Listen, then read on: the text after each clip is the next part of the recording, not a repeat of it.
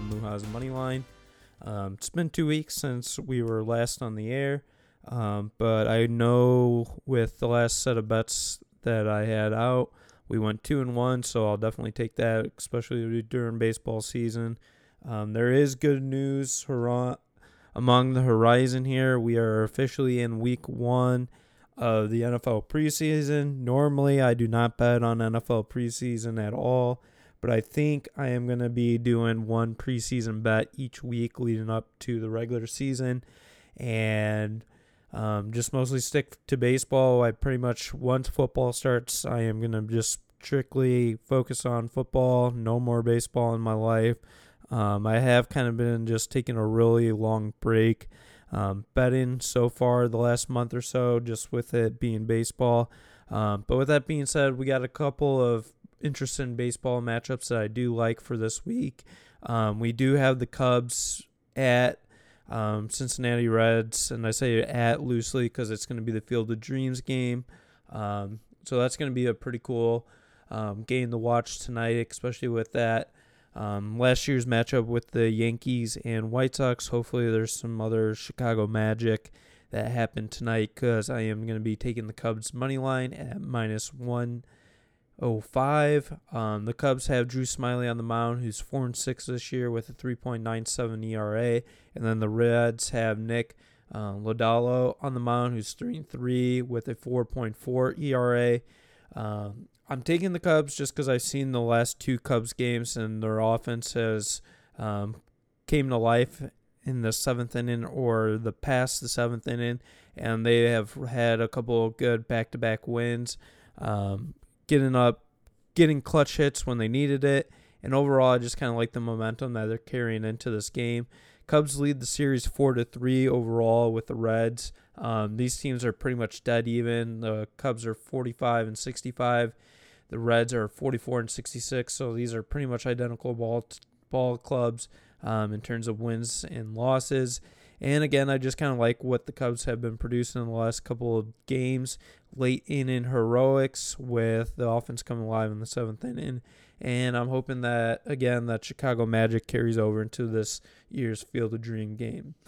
The other matchup that I'm going to be taking for baseball is going to be a game tomorrow night. It's going to be the Yankees at the Red Sox. Both of these teams have been struggling their last several games. I think both teams are 1-4 in their last 5, so they have all been struggling. I think the Red Sox have lost 4 in a row.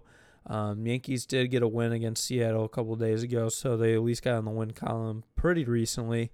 But overall, this is going to be a game that both teams are going to want to win, with this being a rivalry matchup.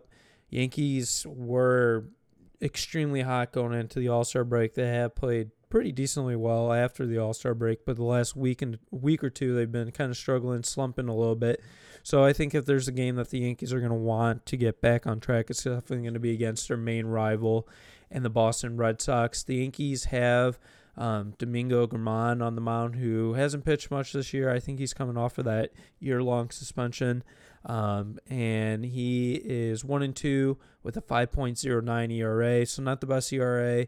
I think from the 2 years ago, he was mostly really good at home and struggled away, so hopefully that starts to change a little bit.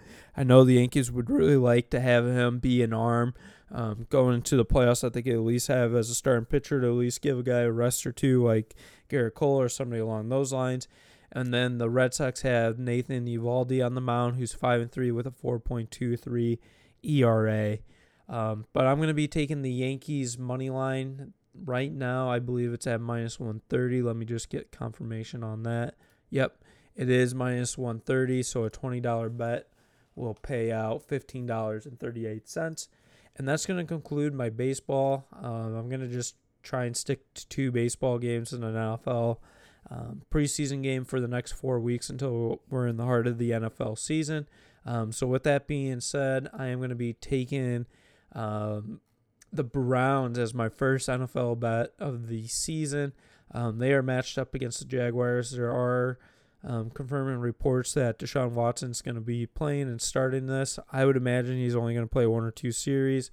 But someone did make a good point. It's been 500-something days since Deshaun Watson last saw a football field. So they may play him quite a bit just to get him some reps. He's not going to be playing until week 7, so I'm not sure how much they want to risk injury. But with all that being said, I am going to be taking the Browns, and I just like what they have in store with playing Jacksonville, who's going to be very subpar. They're probably not going to play Trevor Lawrence or anybody like that.